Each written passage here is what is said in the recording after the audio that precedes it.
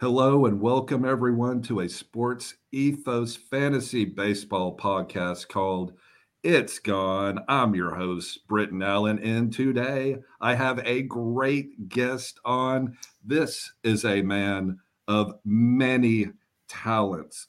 He is the creator of the Sands Report, which is a fascinating newsletter that has lots of interesting articles and lots of good music takes, and we're going to talk about that. But this is also a man who writes for fantasy baseball, baseballpods.com. He wrote an article about going to the main event at the NFBC, and I really want to get into that because that's really fascinating. I love the NFBC leagues.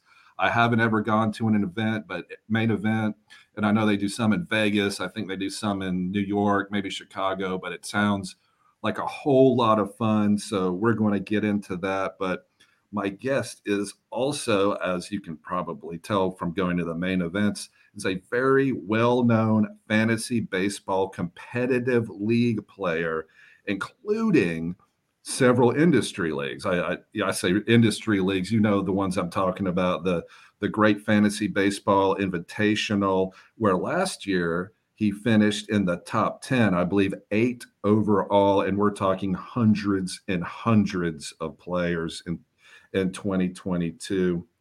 And this is also a man that I talked to, David Mendelson of Triple Play Fantasy, last podcast, and he specifically mentioned my guest name as someone he did not want to be in his league and wasn't very happy about it because he's such a good player. His name is Richard Sands, and I want to say thank you so much, Richard, for coming on to the podcast. I really appreciate it. Thank you. Well, gosh, after that introduction, now I feel like I really have to perform.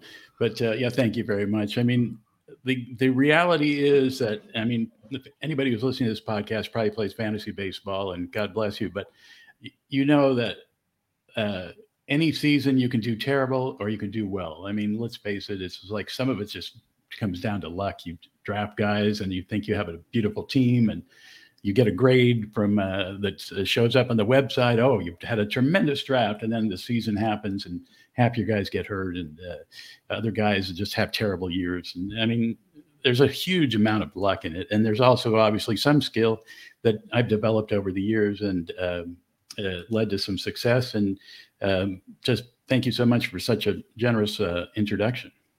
You're very welcome, and I please follow Richard at on his Twitter handle. It is at the Richard Sands, the THE Richard Sands, SANDS. It's all one thing, no underscores or anything like that, and that's where you can go and check out Richard's content. It's really great.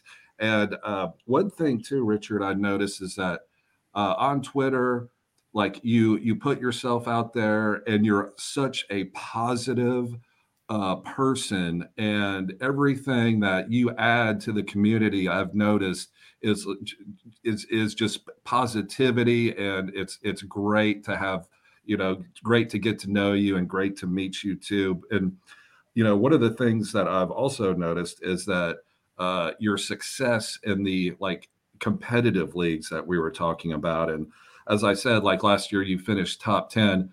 That's really hard to do. I mean, really hard. And as you said, like, these are all people that take fantasy baseball very seriously. They have programs, they have computers, like Whopper from War Games back in 1983, all the supercomputers.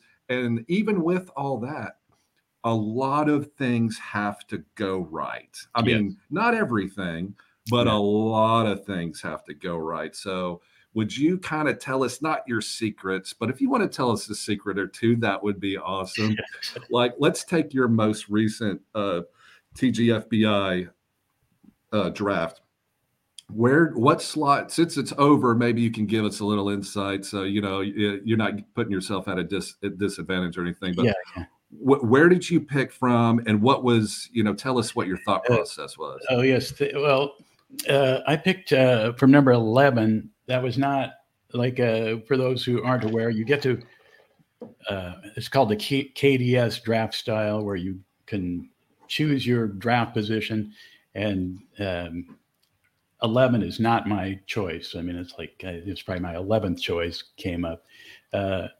And this year, I think there's kind of like 5 or 6 players that everybody would like to start with. But, I don't know if there's a consensus around who the best number 11 is. But as far as how I draft and how I prepare, you'll be happy to know one of the things I do to prepare is listen to podcasts, including yours, which you're too kind. You are too kind. That's absolutely true. And I know you haven't had that many episodes, but I think I've listened to each one of them. And at the very beginning, before you had guests, you do go through 5 or 6 players. People should listen to and go back into your past, and you recommend certain players or people that might be good. I do that with you and with many other podcasts. So part of the preparation is actually listening to people. Now, there's a plus to that, which is, wow, I hadn't thought of that guy. Oh, that sounds great. Britain's pulling him out and highlighting him and saying what's good about him. So I listen to your podcast. He's great. Then I turn on somebody else's podcast and it's like, let's go over our losers for this guy I will never draft this guy in the first round, the second round, the third round, and so forth. Right. And one person's bust is another person's breakout, right? And so, I think I could go through every single guy that I think, well, I should draft that guy. Then I heard somebody else say, don't draft that guy. I'm certainly not in that round. So some of it is kind of weeding out the noise that you hear. It's and you have to kind of decide, well, I listen to all these different podcasts. I read these various articles. Now, which ones should I pay attention to? And who do I really trust? And some of that is going to just be based on your own gut intuition of who do you think is, do I like what this guy's saying? Does it kind of jive with what I'm saying? And that's somehow that your gut plays into the thing. If you played for as long as I have, which not to give away my age, I'm not young. I've been playing since the early 90s, basically, which is many people in the fantasy community weren't even born yet, right? So I've been playing a long time, so I picked up a few things along the way. Now, as time goes by, the game has changed, I think, a little bit. And certainly the analysis of the game has changed tremendously, I would say, in the last 10 years with the sabermetrics. And in the old days, it was basically just the back of the baseball card stuff, the average home runs. But let me just say, for those who are just starting out, those are the 5x5 categories that we play with. They're important, right? So it's like all the other stuff that comes into it of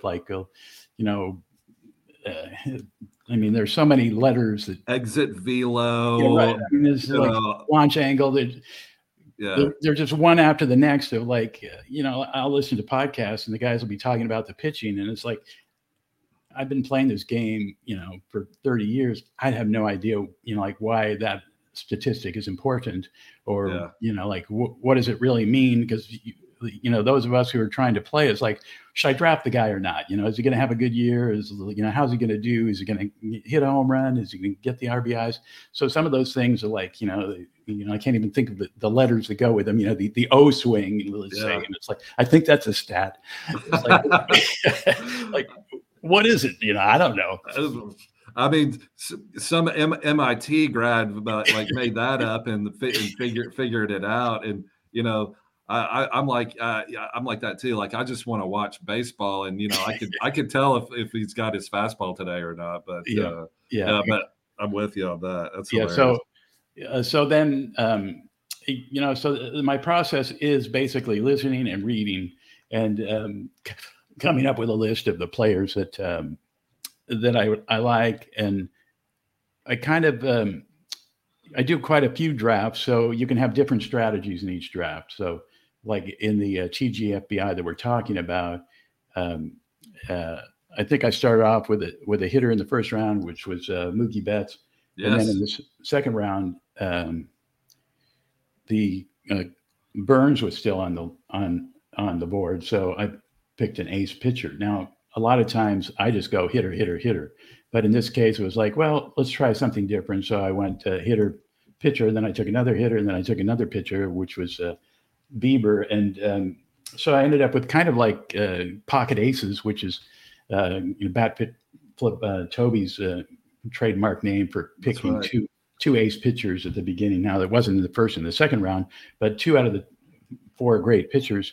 And then, I kind of built a team around that, which had and taken a lot of offense after I took those 2 pitchers. That was different than what I normally do, but yeah, go ahead. Yeah, let me ask you a couple questions first, because this is fascinating. So you're picking 11. Was Yordan Alvarez still available? Let's see. Because he just started to swing a bat like today, or maybe it was yesterday. And I think he was the biggest red flag in the first round. Obviously, 40 home run talent. Yeah. But I was curious as to what, did you pass on him? Was he already taken? If you hold on just a second, I'll pull up the draft board and take a look here. I have a feeling. Let's see. No, he went 12. So I took Bex at 11. Yordan Alvarez went 12. Interesting. Yeah, I think he's like a literally like a boomer bust player, because he had that hand problem, all last season, played through it, won a World Series. I just feel like at some point, if it's a chronic degenerative problem for a 25-year-old, they have to fix it with surgery. But just for his like long-term health, but I think that's like, I think the where's Waldo? Like, where's Yordan in the first round? I always want to know somebody drafts him every first round, because the talent is crazy high. But I think that's interesting. And I have a draft tomorrow, and I picked 12, and so you try to think ahead of how you strategize what you're going to do, and will I take Alvarez if he's still on the board? The one thing that I generally try to come away from a draft with is a balanced team, and part of the balance is steals, and he gives you no steals. Yeah, but I mean, he also could hit 40 home runs and hit 300 and be the best hitter in baseball. So some of these decisions are kind of tough. But then, let's say you do take Alvarez, then you have to plan for where am I going to get my steals. And some people say this season, well, we're not going to have to worry so much about steals because the bases are a little bit bigger, and the pitch clock is there, and you can only throw over to first base 3 times, which really means 2 times, because once you've thrown it over twice, you're not going to throw over the 3rd time unless you're sure you're going to get them. And so there's going to be more steals most likely coming up this season. So it might not be quite as hard to get steals, but you hate to leave the first couple of rounds without any steals. So if you take Alvarez, like the guy who followed me, I can see took Alvarez, and then in the second round, he took Devers. So he's starting off with some real solid power numbers and solid counting stats. So that means that manager better move up Esteury Ruiz or Ezequiel Tovar. Go ahead and move them up a couple rounds, because they're going to need to latch on somebody that can steal some bases. Just looking at his draft, I mean, he took Alvarez and he took Devers. Then he took Verlander to get an ace pitcher. Then he took Albies, who could give you 20 steals. But then he took Eloy Jimenez, who once again is no steals, and Xander Bogaerts in the next round. So that was basically, he came out of the 6 rounds with 10 steals. 15th place. I don't know about that, but that I'd be very nervous to do that. So, but that's okay. That can work. That just means it's Alberto Mondesi time in Boston. Let's see what happens. I couldn't believe that trade, by the way. And he's in a contract year too. This is his walk year. He's 27. So I don't know. He's another player that I'm always fascinated with, like, because the potential is so crazy, but then so's the injury risk. So let me ask you a question about your second round. So Corbin Burnes, infamously had that arbitration hearing, and then some enterprising sports writer or reporter actually caught him outside. And I think in hindsight, if he had had a day or two to, let the emotions kind of simmer down, he probably wouldn't have said the things he said.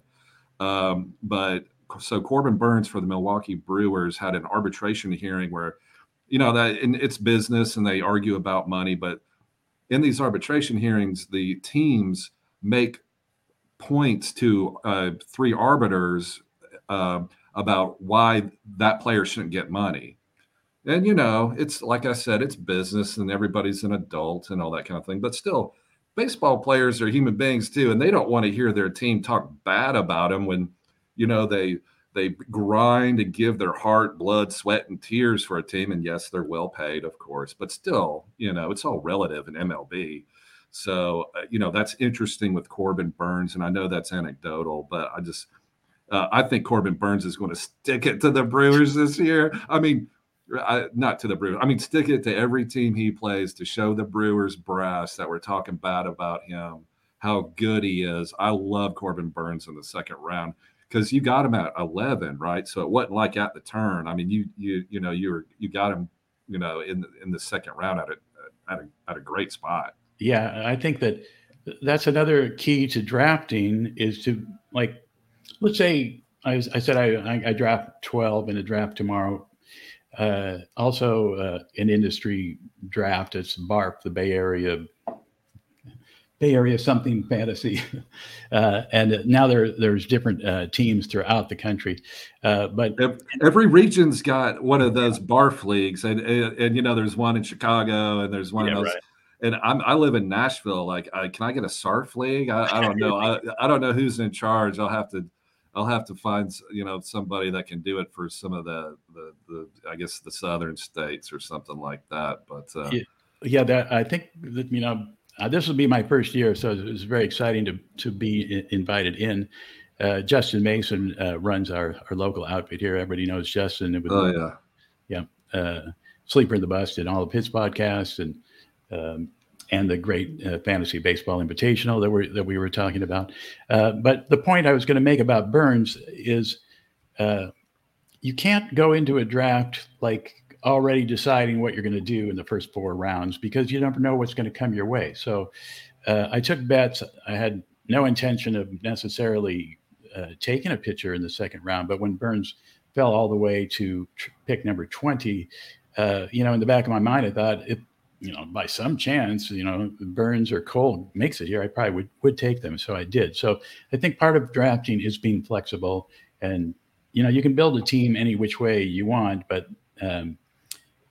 if you can start off with a good hitter and a good pitcher, I think you're a little bit ahead of the game. Now, I just think that's a key, is to be flexible. You got to take what the draft gives you, and I think that was a really good get in the second round. It was a great get, and you're right too. Because it's hard to take any pitcher in the second round because you see like good hitters. Like there may have been a Bo Bichette out there or something. And of course, your natural instinct, not you, Richard, I'm talking me, I guess. And my natural instinct is like, I want to grab that hitter because hitting is flashy and bat flip and all that fun stuff. But you have to have the balance because it's 5 by 5. Okay, right. It's all equal. And but pitchers are so boring. They throw the ball, and it's tough. But getting an ace, like literally one of the best aces in baseball is great. And remind me, I'm afraid I didn't write it down, but who was your third round pick? Yeah, so to reiterate what you were saying is like hitters are good. You want to get hitters. They're more fun to have, I think. But having solid pitching is very important because those are part of the categories.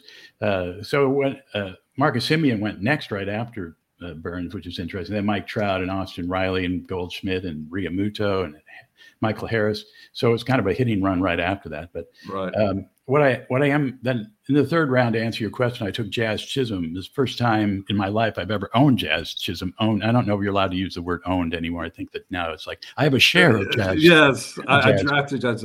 That is wild. I love Jazz. He's one of my favorite players in the league. He's got the juice. He's got the swag. Man, and one of my favorite pitchers is Jacob deGrom, which isn't uncommon or anything like that.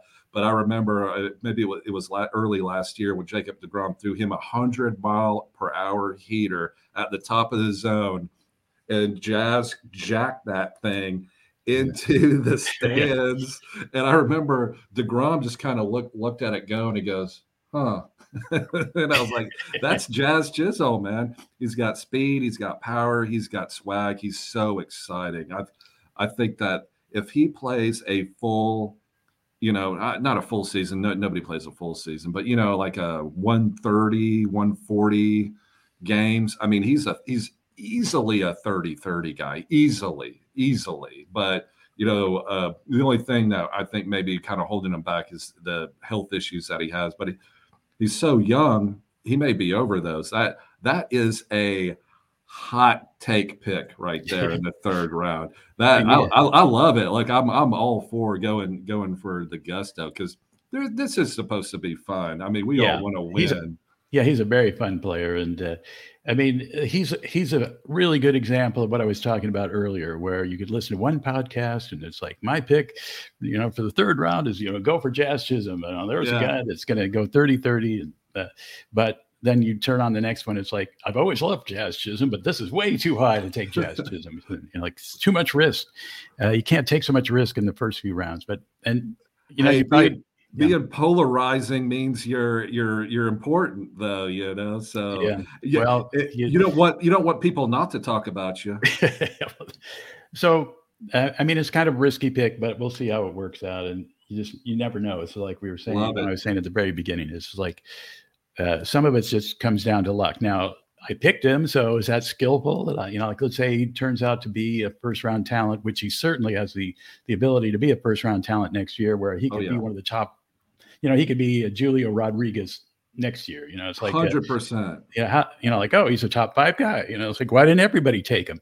But it's like he's never had a healthy season that I know of. But this could be the year. It really could. He's really exciting. I love that pick. It's got that sizzle. It's got that bacon grease. When you walk into a restaurant or a diner and you can smell that bacon, that delicious bacon, and you're like, oh, I'm in the right place. That's Jazz Chisholm with his talent for the Miami Marlins. But and I don't want to bore you with going through every single one of your rounds or anything like that. But the TGFBI, as Richard was saying, is 5x5 with Fab, and I'm not a huge lover of Fab leagues, to be perfectly honest. And I do love the NFBC, but I'm more of a draft and hold player. Yeah, just because it highlights what I love, which is drafting. It's those NFBC Draft Champions leagues are 50 rounds, 15 teams. So I did the math. I checked it. That means 750 players get drafted, and that means you're going deep into the S. You're looking for anything or for anybody, and not that there's anything wrong with the Fab leagues too, but I know you're a big NFBC guy, and you went to the main event, which I've always wanted to do. I haven't. I just started doing NFBC leagues a couple years ago. So did I. Yeah, so I'm trying to work up a bankroll a little bit. It's not working. I'm trying. Yeah, the main event is what we're talking about now, which is something that I only started hearing about it a few years ago. It's like I didn't even know about NFBC. It's like I heard those initials, but it didn't mean nothing to me. I kind of started off in Yahoo and just played Yahoo pretty exclusively. And it wasn't until the pandemic year that I kind of branched out and did some drafts during the time when the baseball was altogether shut down, and kind of expanded outwards, and was on Fantrax, and then somehow got invited into a NFBC league. So I've only been doing it since 2020. And I did some draft and holds. That was a new format to me. I'm much like you. It's like, I think probably every single person listening to this podcast loves drafting. I mean, like, if you're a hardcore fantasy baseball player, drafting is like the most fun there is. And it's draft season, so we're having a great time. And the NFBC really scratch. If you've got an itch, you can scratch it there, because before even the draft and hold leagues, or during the same time, they came up with a whole new concept, which was the Gladiator League, that's just 23 round draft and hold. You draft just the starters. There's no fab, which is, when you can purchase a player during the season. There's no ads, there's no drops. These are the 23 guys you're going to battle with. And if anybody gets hurt, forget it. That guy's out. And I did one, Richard. I did one Gladiator League and I screwed it up so bad. I don't think I read the rules or something. On that league, I have Frankie Montas. Yeah. Oh no! But this was in November, right? Because it was like November, December. They did the Gladiator Leagues early and then had to cut them off for whatever reasons. But I've got Frankie Montas, I've got Alberto Mondesi in that league, and I unfortunately auto picked one pick, and the sad part was this player was in my queue for some reason. It's Shea Langoliers, so I auto picked a catcher, which is literally the dumbest thing you can do, especially in this format. And I probably shouldn't bring any of that up, but it was so ridiculous. I was watching anytime I hear the Gladiator Leagues from NFBC, I start laughing, because I was like, wow, I learned a lot, but man, I learned it all the hard way. That's fantasy baseball. After this, a lot of it's just learning through experience, and you learn your lessons as you go along, and you still have to be flexible, because what you learn this year might not be true next year. But you bring up another good point to process, which is a lot of people to keep spreadsheets, and I don't know how to Excel. I've never met an Excel sheet that I can understand. So I do take a piece of paper, blank piece of paper, and I put together what looks like the infield and the outfield, and the corner infield, and your utility, and your middle infield, and your pitcher slots, and your bench slots. And as you go through the draft, I fill in that position. So just at a glance, I can see basically what I have and what I still need, just as far as the positions are concerned. So I don't run into like, I just drafted Shea Langoliers. Oh, wait a second, I already had a utility guy, and he's only utility only. Now what do I do? So you've got to kind of keep track as you go. Some people can use a spreadsheet, and everybody has their own methods, I think. But I do think that's important, so that you don't get lost within the draft, because it's very, very easy to do. You can, you're so concentrating, well, who am I going to take next, that you kind of forgot, I already drafted a shortstop, and now I just drafted another shortstop. Well, I guess he's my middle infielder, but I didn't really mean to have two shortstops after 4 rounds. So you do have to develop some kind of system.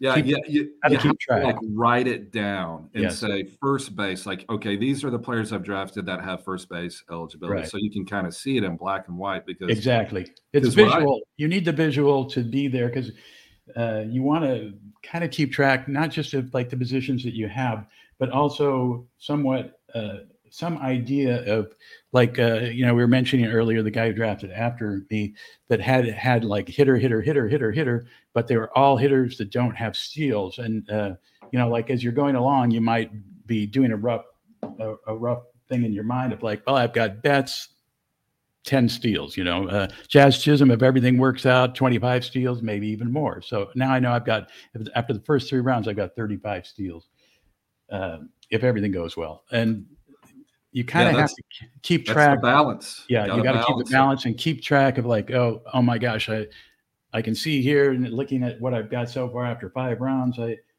don't have any power. So then you kind of have to like do a little twirl and get into like, well, who's still on the board that might have power? All of it basically has to be done from the end too. Like, well, what can I get at the end of the draft that so I don't have to take it here. And in the old days, you used to be able to say like, well, I know for sure there's going to be a bunch of 30 home run hitters down there at the bottom. So, if I don't have any power here at the beginning, I get near the end and I can take the Adam Duvals of the world, or, so it's a kind of a process that you're going in reverse. And at least that's the way I do it. And I try to know who's there. And you mentioned the draft and holds that we did leading up to this, which is very, very valuable because you learn the player pool and basically where they are being drafted. Like, is this guy in the 500s, the 400s, the 300s, the 200s? And it can very much help you with knowing what to do at what time. It's like, well, I still, like in this draft that we're talking about, the TGFBI, I got to a certain point and I still had 2 outfield positions open, and it got to be, like the 20th round or the 21st round, the 22nd round. It's like, at some point you're going to have to fill in those outfielders. But if you've already kind of done a few drafts, that there's still, people that you can fill in there to, be your kind of the back end of your outfield. So that, part of the process is knowing who's out there, not just taking the best guys as you go along. You can't, you want to take the good players, but if you just, you're only concentrating on like, this guy's great, I love him. This guy's great, I love him.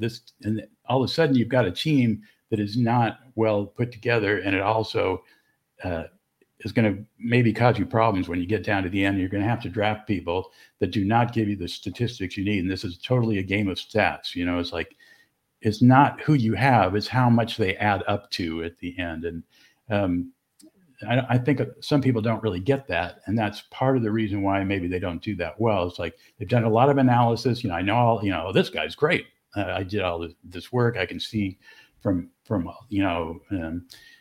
seeing his hard hit rate and so forth, that's the kind of guy I'd like to have on my team. But that isn't necessarily the way you win the league. The way you win the league is by coming up at the end of the draft, and you've got the most home runs, stolen bases, and so forth. Not that the fact that you've got the all-star team of the very best guys at each individual position. Yeah, that's totally right. I like this year, like what you were saying, this guy's great. Like Rhys Hoskins is great. He's in a contract year. He hits in Philadelphia, which is a great place to play. He's going to have a good year, but is he really all that different than the first baseman, down way, a little bit down the line, like Ty France, or like how, like that, is that difference enough to justify taking Rhys Hoskins over a slew of good to great, first baseman that you may be able to draft a little bit later? So it's that balance, like you said, it's taking all that into consideration. And one thing I take into consideration when I'm drafting shortstop, in the back of my mind, I always say Elvis Andrus is going like ADP 500. I don't need to reach on Ha-Seong Kim right here, or whatever it is. Yeah, whoever it's like kind of an escape. You need to have an escape hatch almost for every position. It's like, oh my God, I got here, and I 5 third basemen just went off the board.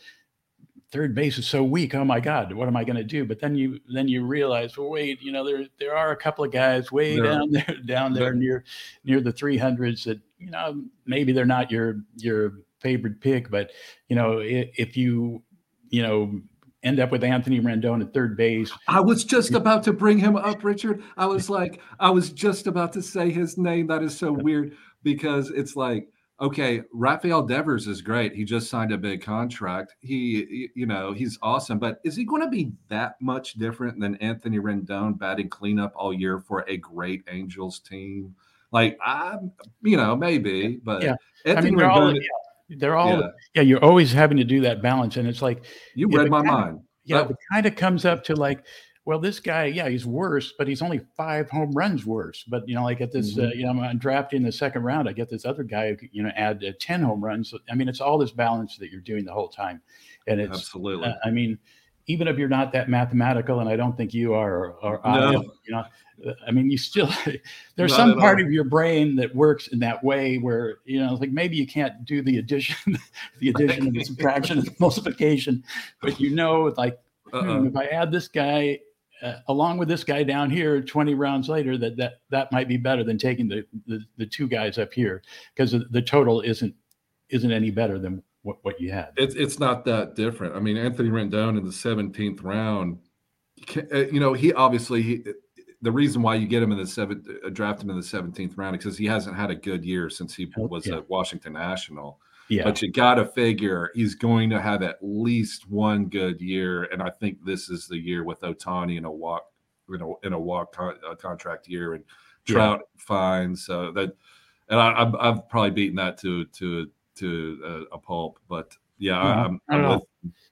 But those things are important. I mean, like that, now it also helps if you draft more than one team. If you're only going to have one team, maybe you don't want to have Anthony Rendon. It's like, you don't want to sink or swim with him. But if you have many teams, or, like 4 teams, he can be on one of your teams. What's your closer strategy for? And I don't have your. that wasn't a good. What's your? That's a really good topic. Okay.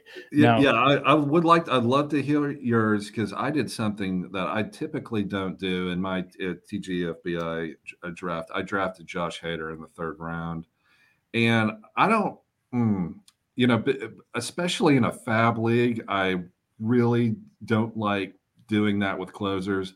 But as Candlebox said, I did it anyway, and I don't know why. I just did it. I just did. But so tell me what your strategy is on and let's do fab first, because it totally changes in a draft and roll. Totally, it's like night and day. It couldn't be different. But in TG FBI, what was your closer strategy? Once again, a shout out to another podcast, Greg Jewett, who is a reliever recon. Yes, that's a great. He's an excellent follow for people, and also he does a Patreon. I think it's maybe $3 a month. It's very worthwhile because worth it. Yeah, he keeps you up to date on, like during spring training right now. Every day he writes something about all the each guy's performance during spring, but the relievers is really tough right now. I think that the industry lean right now is like, well, you better get one of these top guys. Even in a fab league, I think, like let's say there's 10, maybe 11 true closers, right? So people are saying like, I better get them now. And that's the way I also have been drafting, like in the first 5 rounds, maybe try to take, I have yet to take Clase or Diaz. Not that they're not worth it, but like you're giving up quite a bit if you take a 2nd round closer, right? I mean, there's a lot of other positions you're not filling once you've gone that way. But 100%. Yeah. And Richard, I know this. So why did I take Hader in the 3rd round? But also, I don't know. I don't think it's a terrible pick, because the very best closers. I was just noticing today that Diaz, I think, last season had like 118 strikeouts or something. I mean, it was over 100, and so that really does add to your strikeout total. Whereas the other closers that are still good maybe give you 60 or 70, right? So you've got a 30 or 40, and Hader also I think had 99 strikeouts. So you are getting a certain advantage by taking them over everybody else who took a closer in the 5th round, and his closer has 60 strikeouts, let's say. So I don't think it's that stupid. But on the other hand, since I have done quite a few drafts, you can experiment, right? And so part of the experimentation was like, wait a second, do I really need to be taking a 4th or 5th round closer? And I started to say, well, I can wait. And earlier in draft season, you could get Clay Holmes and let's say pick 120 or something like that. But slowly he's moving up. I think maybe he's up to about 80 in the average draft position. But I saw an interview. I'm sorry to interrupt you. I saw an interview with Clay Holmes the other day. It was one of those spring training games, and they send the sideline report. I can't remember her name, but she was really good, and she was asking him questions. Clay Holmes is a strange dude. That was my takeaway from his interview. Like his answer, he had like a Zach Greinke feel to him. I don't know if you've ever seen Zach Greinke's interviews and takes, and he said some things, and you're just kind of like, huh, all right. Well, okay, Well, cool. yeah, but I mean, Not it's like, that yeah, has nothing to do with yeah, but how he throws it's the like, baseball. I mean, we don't even have to know their personalities. It's basically like, No, what are you yeah, going to give us? Like, what's your statistics? But the point is that in this particular draft, I did not take a closer up front, and I would have liked to at various points, but every time it kind of like came around to my turn, it's like, well, I don't want to go over that guy, so just forget it. So I ended up just waiting on closer, and you know, it's we'll wait and see how that works out. But in this particular draft, I ended up with Leclerc, Carlos Estevez, Jorge Lopez or George Lopez, I don't know how he pronounces it, as like three closers, but they came in like from like around 12 to 20, as opposed to one of the first 5 rounds where you basically have to go to get one of the top 10 or 11 closers. So but again, it's a fab league. Yeah, it's a fab. So you asked about fab. So if it doesn't work out, like you can fab your way in. Like last year, in the main event, I came away with one real closer, Jordan Romano, but I ended up, bidding on other closers. I got Clay Holmes in that league, and in TGFBI last season, I fabbed what's his name from the Colorado Rockies, Bard. And Daniel Bard, he was awesome. Daniel Bard, and it turned out great. I mean, so like the fab leagues where I think it was about $75, which probably nobody at the time was like, I'm not paying $75 for the Colorado Rockies closer. This was after the first week or something. Maybe you had one saved. So I wish I had an excuse. I really do. I mean, drafting a third round elite closer in a draft and hold makes perfect sense. But not in a fab league. And I don't think it's right. No. You can't be that hard on yourself, because it might work out. There's a tremendous pick. Like that reminds me of, sometimes mistakes really can work out. Like last year in the TGFBI league, it was early in the morning. I was on the clock and I was trying to decide between Dylan Cease and Yu Darvish. And it was like back and forth and back. It's like you have 4 hours, I think, on the clock. So people who draft can relate to this. So you're like really, going crazy and pulling your hair out. It's like, well, which one should I take? This one? Do I take this one? I have no idea. And then I clicked on Dylan. I decided I would like Yu Darvish, but for some reason I clicked on Dylan Cease. Oh my God! That's like not the what happened. Yeah. Oh my God! I was looking at the other guy's name, but I clicked on this guy's name. That worked out. And it that worked out. But I was practically in tears. It's like, oh my God! It's like, in reality, I could have, I suppose, called for the administrator. I think you're allowed to, reverse your pick. Press the button or whatever. Yeah, press the button. Say, okay, I screwed up here. But I stuck with it, and it turned out like that. Like Dylan Cease, even though as a season going into the season, there was quite a bit of chatter of like, oh, this guy's got too many walks, and he's kind of has very bad control. And I mean, I probably would have worked out just fine with Yu Darvish. I think he also had a good year. But my point was, sometimes mistakes work, and you drafted a closer in the third round. You're kicking yourself now, but it might turn out that like it's going to look brilliant by the end of the season. So I'd stop kicking yourself and just wait and see how it goes. No, I appreciate that. You're being pretty kind, and that actually happened. No, I'm not being kind. I mean, that is just the truth. That is just the truth. It was just like it's not a terrible pick. There's many people's team builds have him in the third round. I don't think that, he certainly doesn't last till the fifth round, so it's the third or fourth round if you wanted him. And I don't think it's going to ruin your season. Let's just put it that way. That I will definitely see. Thank you very much. And I had that same experience last year.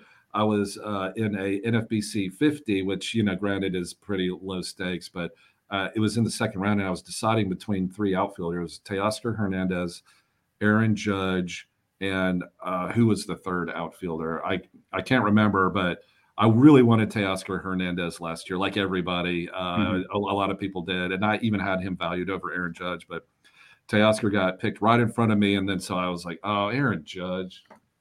I was like, "Oh, God." I was like, "All right, fine, whatever." Click. That Yeah. was like the one league that I like ran away with it. And the Yeah. only reason I won is because of the Aaron Judge pick that I didn't want, Yeah. And that's so true. And it's like, you know, that happens all the time. You're sniped on somebody, and it's like, oh, now I got to pick this guy. I didn't really want him, but Yes. like, what am I going to do? And then it works out. So I mean, like that is just like, if that isn't fantasy baseball in a nutshell, I don't know what is. But I mean, like, you know, it's like you didn't want the guy, but turned out to be the best player. Like Aaron Judge was so far head and shoulders above everybody else last season. The season of seasons. Yeah. I mean, the batting average was what, like 310. I mean, it was steals, you know, 60 home runs and so forth. It was like, you know, not Barry Bonds-esque, but a dominant, like you know, in relation. Exactly. Comparatively. He had 310, 16 stolen bases, 62 homers, 131 RBIs, 133 runs. I mean, come on. That's ridiculous. Yeah. That is so ridiculous. And even if he does half that this year, you know, that's still going to, that's still pretty good. Yeah, and he still doesn't go number one in most drafts. I mean, you certainly can make a case for him there. Who would you pick number one? That brings up a good question, Richard. Like, how would you value if you had, you know, the number 3 pick today at a main event? You had the number 3 pick. Who are you hoping falls to you? Yeah, I mean, my number one guy would be Ronald Acuna. I think, you know, he's got like 40-40 upside. And even last year when he didn't have the power, he still stole 30 bases. And that was one point where they were going to say, like, well, he probably won't have speed because he's got that knee injury. But I mean, he did run. So he's obviously going to run. And maybe he'll get the power back this year. So I think I would hope he was going to fall to me at number 3. But if let's say he went first and Julio Rodriguez went second, I might take Aaron Judge third. Some of it comes down to, at this point, of like, well, who do I have shares of and who I don't? Because sometimes in the first round, you really want to diversify, because if you end up with the same guy on all your teams and that guy gets hurt, it really crush you. I'm 100% behind that. And I try to do that, you know, pick at different spots in the first round so that I'm not consistently picking the same player. But I also like picking in the middle, you know, 7, 8, 9, somewhere in there in a 15-team league. A lot of people are, but you know, I've drafted a few times on the ends, mostly 15, not one, but I kind of like having 2 picks. You know, there's something about knowing ahead of time, even though you got to wait a long, long time until it comes back to you, that you're not just picking 1, you're picking 2, and somehow you can kind of strategize a little bit better. Whereas when you're in the middle, there's no way of knowing who's coming back to you in the middle, because, you know, you take one guy, it's like, I hope this guy might, you know, last another 15 players. But if you're at the end, you kind of are in control a little bit, and you can start the runs, but you can't, like, you might miss out on runs too. But and another thing that's kind of like, it's almost liberating being on the end, because if you want your guy, you got to grab him. Yeah, you've got no, to. it's not. You can't wait 30 no picks coming back. So you take the ones you want to build your team around, and it's kind of fun that way. I mean, you know, you can win from anywhere, I think, and it's possible. But you know, as we started off, you know, I'm picking 12 tomorrow. That does not seem like that great of a place. You know, the only positive is that in the second round, you know, you've got a choice of pretty good players, I think. But even then, it's like they're not the first round guys. So I was not to bring it back to my Josh Hader pick, but I just pulled it up and I'm looking at players that were picked right behind, you know, my Hader pick. It was like Randy Arozarena, Spencer Strider, Cedric Mullins. Yeah. Oh, Richard. Yeah.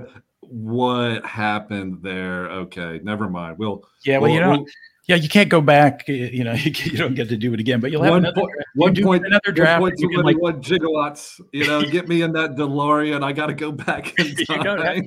But you don't even have to go back in time. You are going to, I assume, have another draft, and you'll have a chance to do something entirely different. Well, I really appreciate that. And it has been so much fun. We're hitting up on the 50-minute mark, and I try to keep everything around in a little under an hour. My guest today has been Richard Sands. Please follow him on Twitter at the Richard Sands. You're kind of like Ohio State University, like the Ohio State University. Like, But in this, yeah, don't confuse me. No, don't confuse Richard Sands with the Ohio State University. Not that there's not that there's anything wrong with the Buckeyes. They're a perfectly wonderful university. But Richard, I was so happy to reach out to you because I've got to interact with you a little on Twitter, and everything is great and positive. And I really appreciate you coming on. I mean, we can talk for another hour or two. Easily. Frankly. Why are you cutting us off? We're having so much fun. I know, but that's always good. I'm not in show business, but I've always heard. But you were in the radio business. Like, leave the audience wanting more. So that's what we're going to do. And then during the season, if hopefully, which kicks up in like a couple weeks, I'm really pumped, excited about that. But I want to have you on back during the season. Hopefully, if you're not too busy, you can come back on and we can just talk more, and we'll see how my Josh Hader pick goes. And you can say all the nice things that you can, and try to lift me up out of that depression. But I'm sure I'll have stuff to kick myself about. But thank you so much for having me on. It was really, really a lot of fun, and I would very much like to come back on during the season or at any time. Whenever you need a guest, just let me know. You are great. Thank you so much, Richard. I appreciate you. And thank you, everyone, for listening. And y'all have a great day.